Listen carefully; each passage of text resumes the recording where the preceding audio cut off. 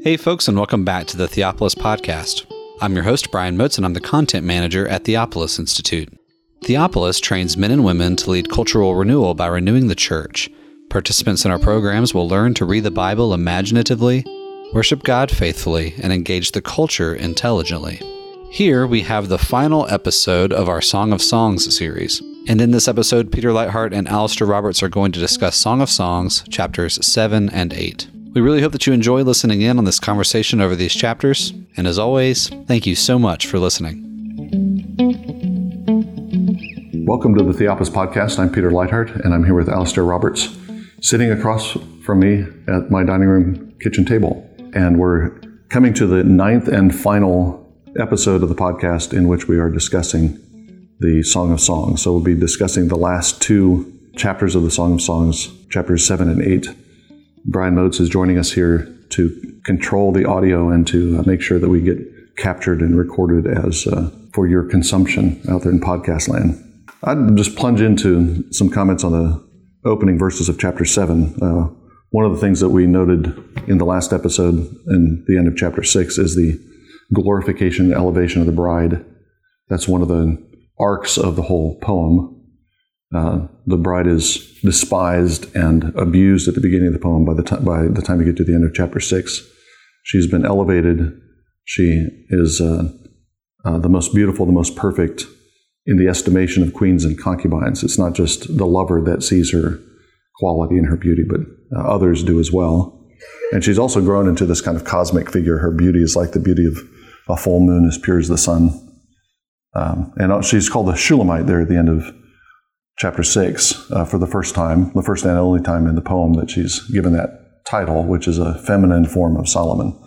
So that's kind of a completion of one of the arcs of the poem. The other arc of the poem, or another arc of the poem, can be seen when we compare the two wasifs. A wasif, spelled W-A-S-F, a wasif is an ancient poetic style in which a lover, it's a form of romantic poetry in which a lover will celebrate the beauty of his beloved feature by feature. And that's what we have in chapters 4 and 7 of the Song of Songs, where the lover, the man, Dodi, is speaking of the beauty of his bride.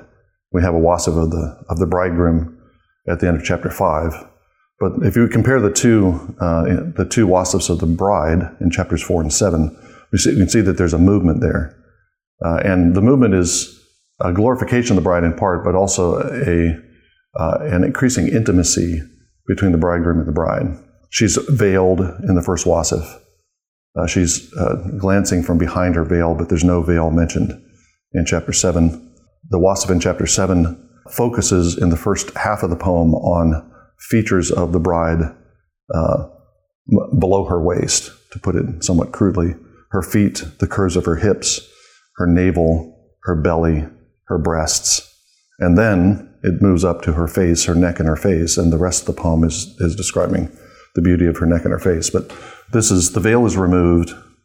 The bridegroom has come into intimate contact with his bride, and she seems to be mostly unclothed, maybe completely unclothed, and he can see and delight in her entire body. So part of the movement of the poem is this movement of intimacy, increasing intimacy, but it's kind of a jagged movement, because we've had moments where the two lovers are together, then they're separated, they're together again, then they're separated again, and now toward the end of the poem they seem to be in an intimacy unlike anything we've seen previously in the poem.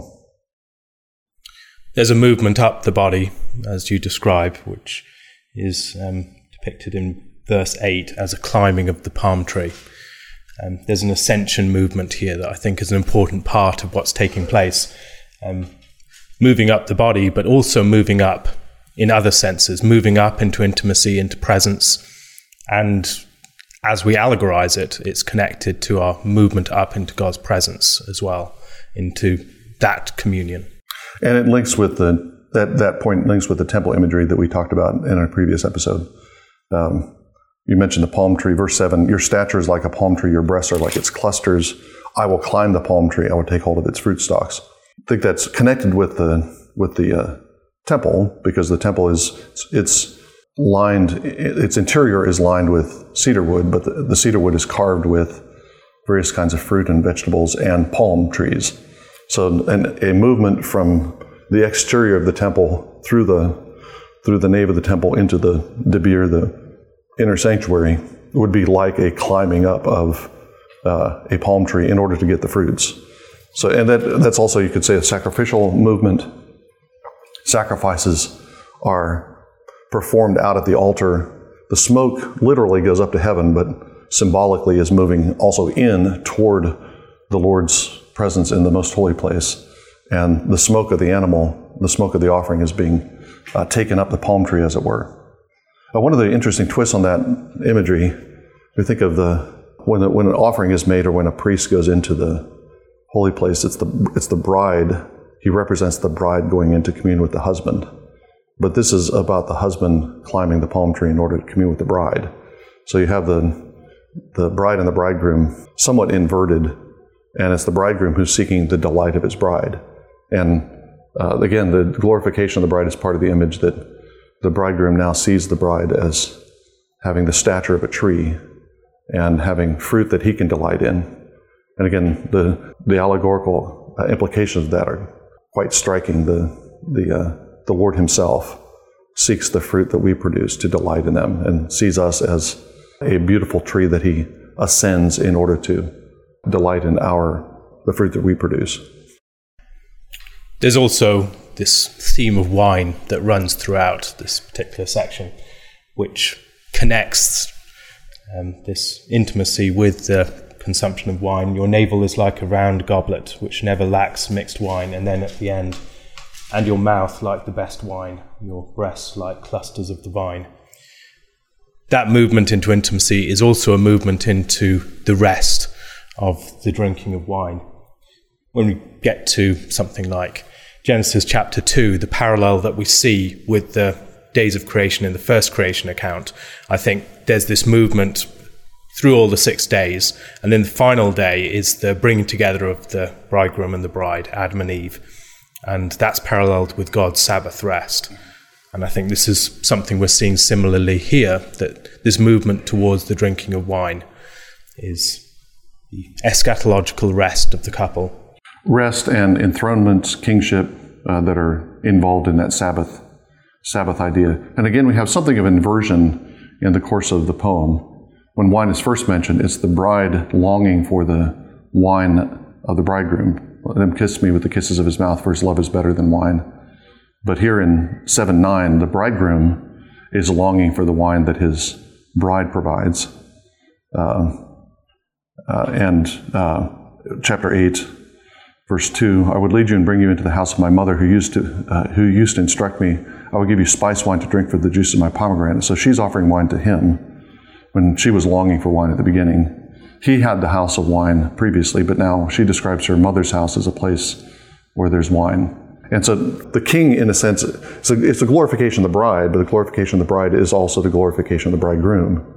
And the bridegroom is, in a sense, entering more fully and completely into his Sabbath kingship because the bride is with him. That's another tie-in with the book of Revelation that we've mentioned a few times. The book of Revelation begins with Jesus enthroned and glorified, but Jesus is more fully comes into his kingdom when the bride joins him, when he has a queen at his right hand.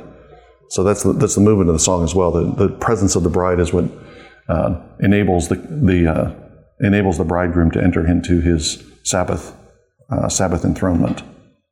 I like the way C.S. Lewis talks about the relationship of Eros and talks about the participation of the couple within this deeper relationship. He talks about, by nudity, the lover ceases to be solely John and Mary. The universal he and she are emphasized. You could almost say they put on nakedness as a ceremonial robe or as the costume for a charade. For we must still beware, and never more than when we thus partake of the pagan sacrament in our love passages, of being serious in the wrong way. The Sky Father himself is only a pagan dream of one far greater than Zeus and far more masculine than the male, and a mortal man is not even the Sky Father, and cannot really wear his crown, only a copy of it, done in tinsel paper. I do not call it this in contempt. I like ritual. I like private theatricals. I even like charades. Paper crowns have their legitimate, and in the proper context, their serious uses. They are not, in the last resort, much flimsier, if imagination mend them, than all earthly dignities. And he relates this to the relationship between Christ and the church. And I think it's helpful to see that something like this, which is pointing towards the allegorical truth at the heart, is something that's also reflected in every single couple, that in their relationship they are partaking of something of a charade of this deeper reality. It's never fully connected to it in that full seriousness, but it talks about it comparing to bottom acting things out in a way that's both ridiculous but also glorious. Yeah. That winds us back to something I discussed in the opening episodes about the Song of Songs as wisdom literature. Wisdom literature is literature of instruction for a king. And part of the wisdom that's encouraged in Proverbs, developed in a different way in Ecclesiastes and come to its climax here in the Song of Songs, is the wisdom of choosing the bride. The crown is the bride, as we suggested in chapter 3 of the Song of Songs. I like the image of the paper crown. It makes me think the Orthodox need to modify their liturgy a little bit. What do they use? Wreaths? Maybe that's good enough. A golden crown would be a little much. Then he talks very helpfully, I think, of the danger of collapsing that deeper reality. Yeah, you're blurring the distinction between the bridegroom and a particular bridegroom. But a wreath, I think, would do it if that's what they use. But a gold crown, probably not. I wanted to go back to the Wasif at the beginning and just highlight a couple things. We talked about the wine. Her navel is like a round goblet, which never lacks mixed wine. Her belly is like a heap of wheat. There's bread and wine imagery, which is, again, you've got this, in the Song of Songs, you always have this interesting twist imagery that we would think is mostly associated with the bridegroom. He is the bread and the wine who delights the bride, is attached to the bride, and she's the food for the bridegroom. So Eucharistically, you could say that there's a mutual consumption that's being implied by the song. A couple of things that lead into a more general comment. There's several descriptions of the bride's eyes in the course of the poem. The eyes seem to be veiled and eventually uncovered. So that's part of the growing intimacy of the poem. But you move from the image of the eyes as doves, which I think we might have touched on this, but I don't know that we developed it at any length. I think the imagery might be of color or of shape, but I think the fundamental idea is that the doves are messengers.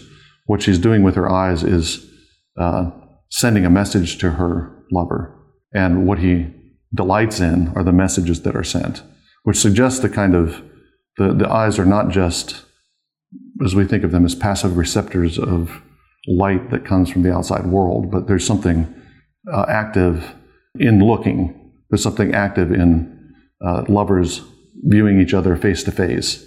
That's not just passively receiving one another, but there's an active, you can make a statement with a glance. We all know that, but we tend to forget that because we flatten out sight so that it's merely receptive. Just as a footnote, Rupert Sheldrake has a neat little book called The Sense of Being Stared At, and he describes experiments that he uses, that he's tried to make the case. He actually tries to make a case that sight is actually not simply a receptive, scientifically speaking, is not merely receptive, but actually has an active, there's kind of a radiance that goes out from the eyes that's real. And tries to make a scientific case for that. This is a little different image. Your eyes are like pools in Heshbon, which might suggest, again, color, might suggest glittering transparency, beauty, visual beauty.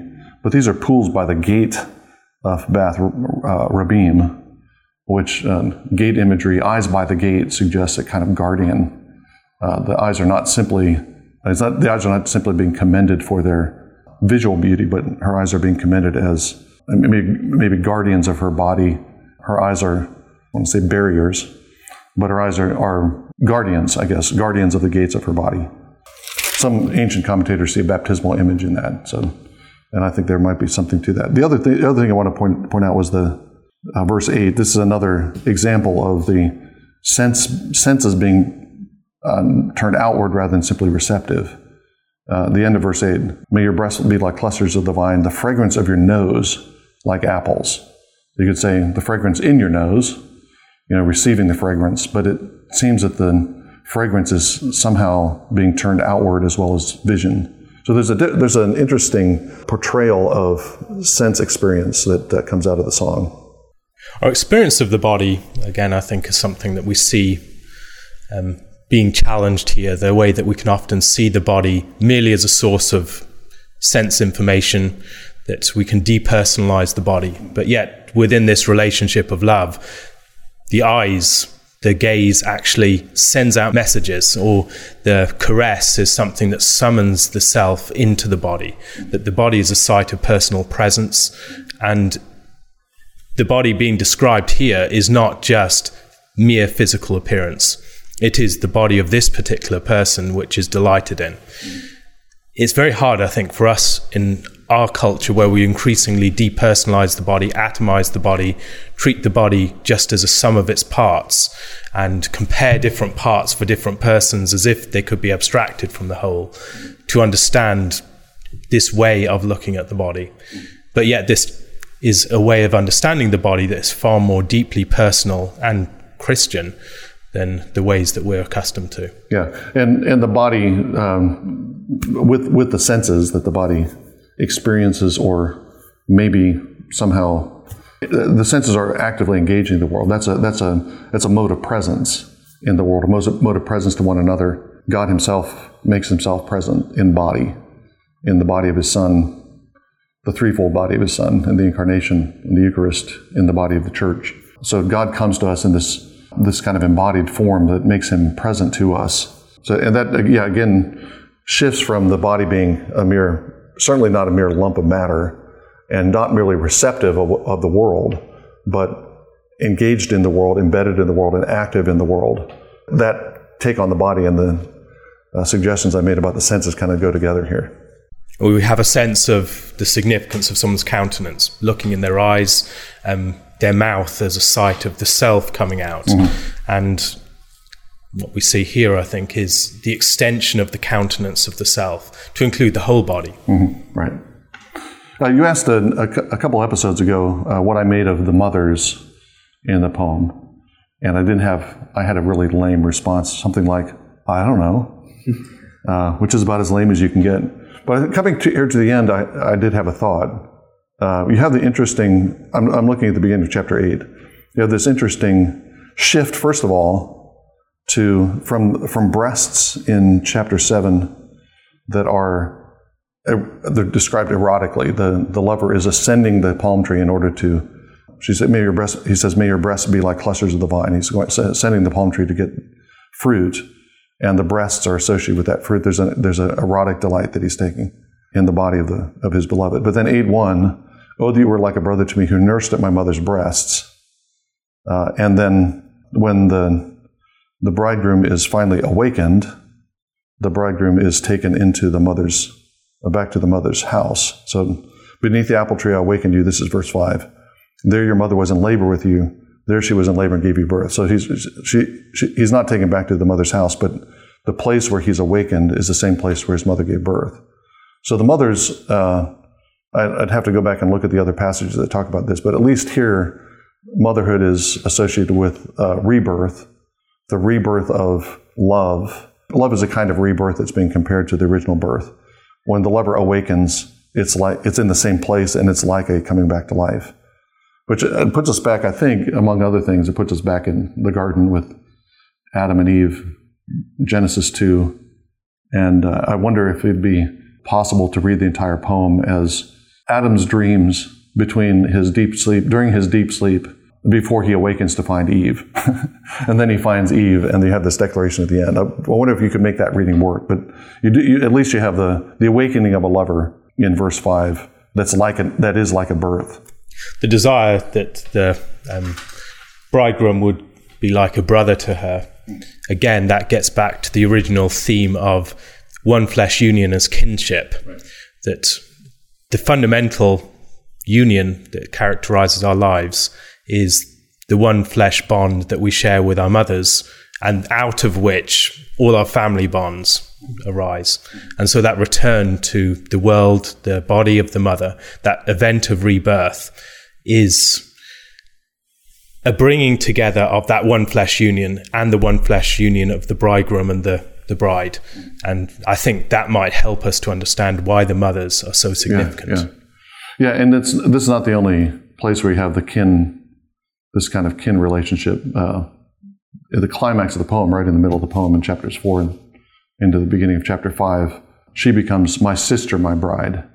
So there's the declaration of kinship as well as the marital erotic relationship. And I think, go back to the comments we made at the time we talked about those passages, that combination is essential to a truly human eros, truly human sexuality. I think one way to state the perversity of pornography or the perversity of casual sex is that you're acting as bride and bridegroom without acting as brother and sister. There's no brother-sister relationship there. There's no recognition of kinship, even human kinship in a sense, treated as object rather than a fellow human being. So detaching those two elements of the relationship is disastrous. We've talked about the return to birth, this event of rebirth, also the one flesh union that is involved. But there's also a return to childhood and the playfulness and the joy and the openness of childhood, that the child is profoundly open to the world in a way that the adult often is not. The adult can be cynical and dulled and does not have that playful delight in the creation and other realities around them. But the relationship between the lovers is characterized not just by this sense of a duty to have children, for instance, but a delight and a joy in the other person's body in a way that does have a childlike, playful character to it. You're back to those paper crowns again, aren't you? Yeah. Yeah. When I was when I was a pastor, I did a good bit of premarital counseling. Being a pastor in connection with a college, these young people match up pretty quickly. So I did a lot of premarital counseling, and one of my exhortations was from the Song of Songs to, and I was trying to qualify this because the phrase has been misused, but sexual experimentation, sexual playfulness is part of the picture here. And that's not something that requires all kinds of trust. It requires the brother-sister relationship. There has to be intimacy on a human level. But within that context, then there is a kind of playfulness to the eroticism that's in the poem. I found that interesting, thinking about our culture's relationship to these things. Again, there's a need where we do not have that proper openness to each other to have not just physical prophylactics, but emotional ones as well, where we close ourselves off to other people, almost treating it less as play and more as sport, which has to be mastered through technique. Yeah, that's a good contrast. I want to bring up something also from the opening verses of chapter 8, a comment that Robert Jensen makes in his little commentary on the song. He points out that in a couple of ways here at the beginning, the bride, the beloved, expresses her desire for public recognition of their love. If I found you outdoors, I would kiss you. No one would despise me either. She wants to lead him into the house of the mother who used to instruct me. And Jensen's comment is that however private the act of sexual union may indeed be, its existence and character is vital public information. And then goes on, where sexual union is conceived of as private and so legally unregulated and just so legally powerless, community can be held together only by arbitrary fiat, and if it comes to that, by force. Sexual liberation and political tyranny are but two sides of the same coin. So there's this interesting dynamic of public and private that's reflected in the Bible in general, but also in this poem. You have private sexual acts that require public recognition, and that gives this erotic basis to social relation, to society as a whole. And when that's lacking, when you invert that and you put sexual activity out in public, what should be intimate and secret out in public, as we do, and then refuse to have any kind of formal public recognition of relationships. I mean, people enter into one flesh relationships over and over again with different people all the time. So when you have no public recognition of a relationship, so you invert the dynamics of public and private, and then you don't have any erotic foundation for society. And then Jensen's suggesting that what happens is that society is held together purely by force. That helps to give some buttressing to the Christian interest in maybe obsession about sexual ethics, which is often dismissed, by secularists. They're just people just doing, just having pleasure in private. Why should you be concerned about that? You're a Puritan who can't sleep because somebody else is having fun. But Jensen, I think, rightly points out that this has profound political implications. It has implications for what we do in private and how we treat private activity. It has profound implications for the public. Verse 6 is perhaps one of the most significant, if not the most significant verse in the whole song, and familiar with, I think, many readers of the song. This is the verse that they know the best. Yeah. Why do you think he moves to the imagery of death and Sheol immediately after the imagery of birth? A very good question. My mind immediately goes to kind of an allegorical way of answering that question. You have the rebirth of the lover, or the birth of the lover, that is pictured as a rebirth. That's a resurrection image, and the love that's being described here is the love of Yah, as the end of verse 6 says, and that's the love that's as strong as death. That's the love that overcomes Sheol. That's the love that leads Israel through the waters of Exodus and through any other dangers, and it's the love that raises Jesus from the dead. Did you have a thought from more imminently within the text of why the transition is made? Yeah, one of the interesting points about that expression, put me like a seal over your heart, like a seal on your arm. Who's speaking here? It's the bride, and she is putting a seal over the heart of her beloved and on his arm. A seal is a mark of, it's a claim. We're sealed in baptism. God claims us. He puts his name on us, so we belong to him. But this is, again, turned the other direction, and it's a bride putting her seal on the bridegroom so that his heart and his arm belong to her. Jensen makes this point and goes all Bardian, talking about the Lord by his own self-determination in election. He is the God of Israel and the God of the church. And he is determined to be that God and to use his strong arm and to devote his heart to that people. That doesn't mean that God is dependent on Israel. It's a free commitment that he makes. But having made that free commitment, he doesn't want to be God without being the God of Israel. And maybe when we're thinking about this, it might help to reflect upon the movement that's described in Genesis 2 and elsewhere in marriage, that a man leaves his father and mother and is joined to his wife. There is this death.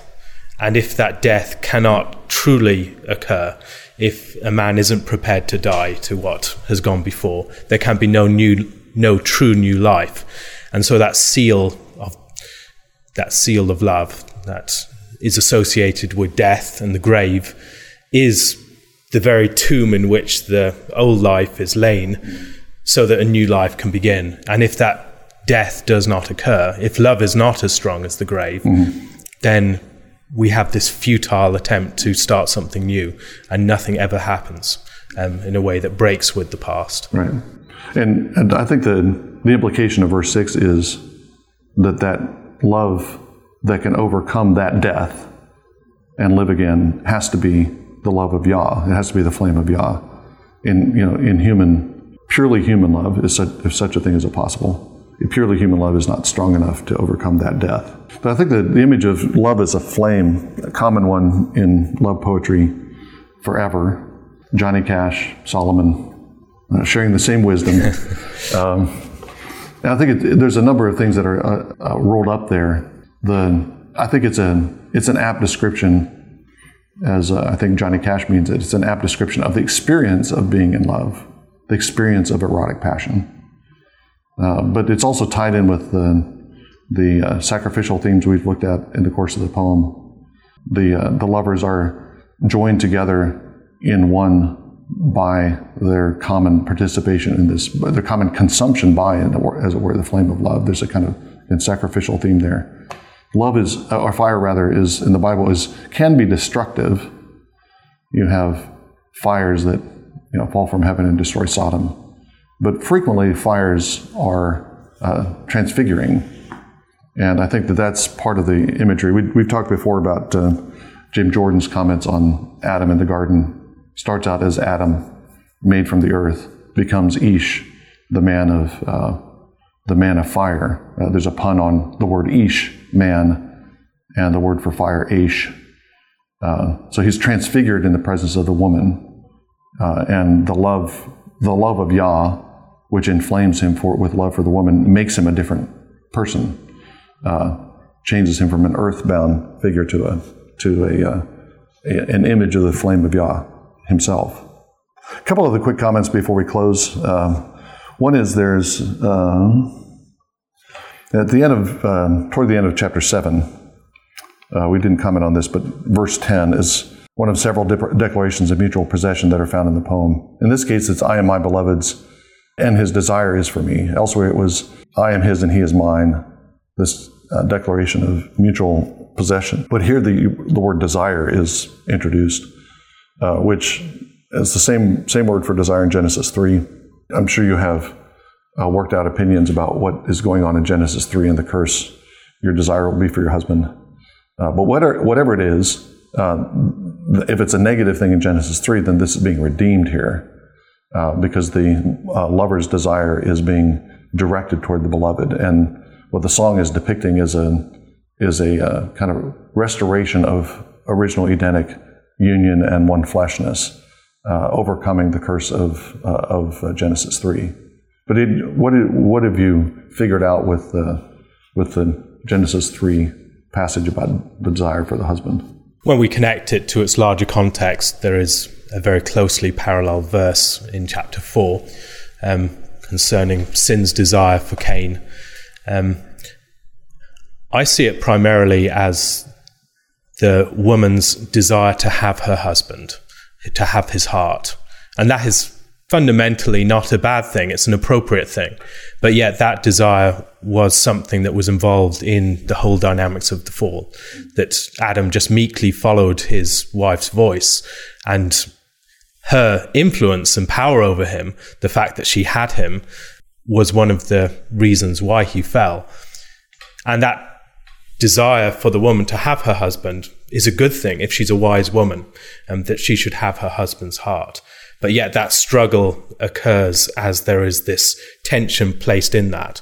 And I think God has placed at various points in these relationships buffers to prevent, as it were, this sin from spreading. So there's enmity placed between the woman and the serpent, which prevents the woman from just following after the serpent as she did in the past.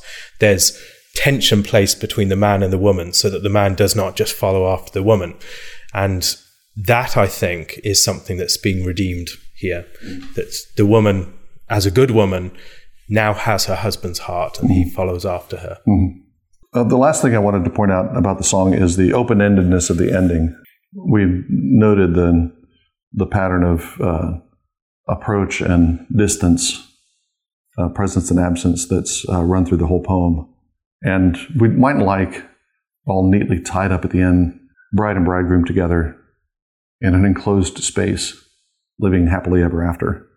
But it seems that at the end, there's still some sort of absence. Dodi still needs to come to his beloved. Hurry, my beloved, and be like a gazelle or like a young stag on the mountains of spices. So there's this open-ended desire for the coming of the beloved, which Jewish commentators have, I think, rightly taken as a kind of messianic desire. And Christians have read it in those allegorical terms too. And again, we can link it up with Revelation, which ends with the bride inspired by the Spirit calling for Jesus to come. Maranatha, come Lord Jesus. So there's the poem has this open-endedness. There's been a consummation, but there's still a further consummation to come.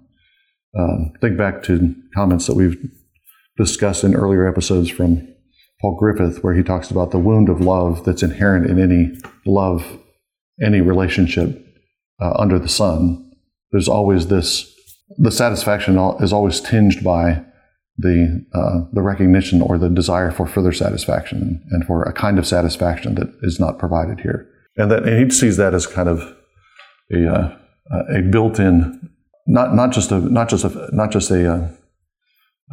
effect of sin, part of what Griffith calls the desolation. It's not part of the desolation. It's part of human love, that it's not, that it's pre-eschatological, and it's a pointer to, even in its satisfactions, it's a pointer to a greater satisfaction to come. And there's this desire for the full satisfaction when the bridegroom arrives. Thank you again for enjoying this episode of the Theopolis Podcast. For more information and for more content from Theopolis, you can check us out online at theopolisinstitute.com. We release new articles every Tuesday and Thursday on our blog, so you'll want to make sure to look out for those. You can also find us on Twitter at _Theopolis and on Facebook if you just search for our name. If you've been helped, sharpened, and encouraged by this podcast, we'd really love it if you would go to iTunes and leave us a review. It just takes a few seconds, and it really will help us along in getting our content in front of new listeners. That's all for now, friends. We really look forward to being with you all again in the next episode. And as always, thank you so much for listening.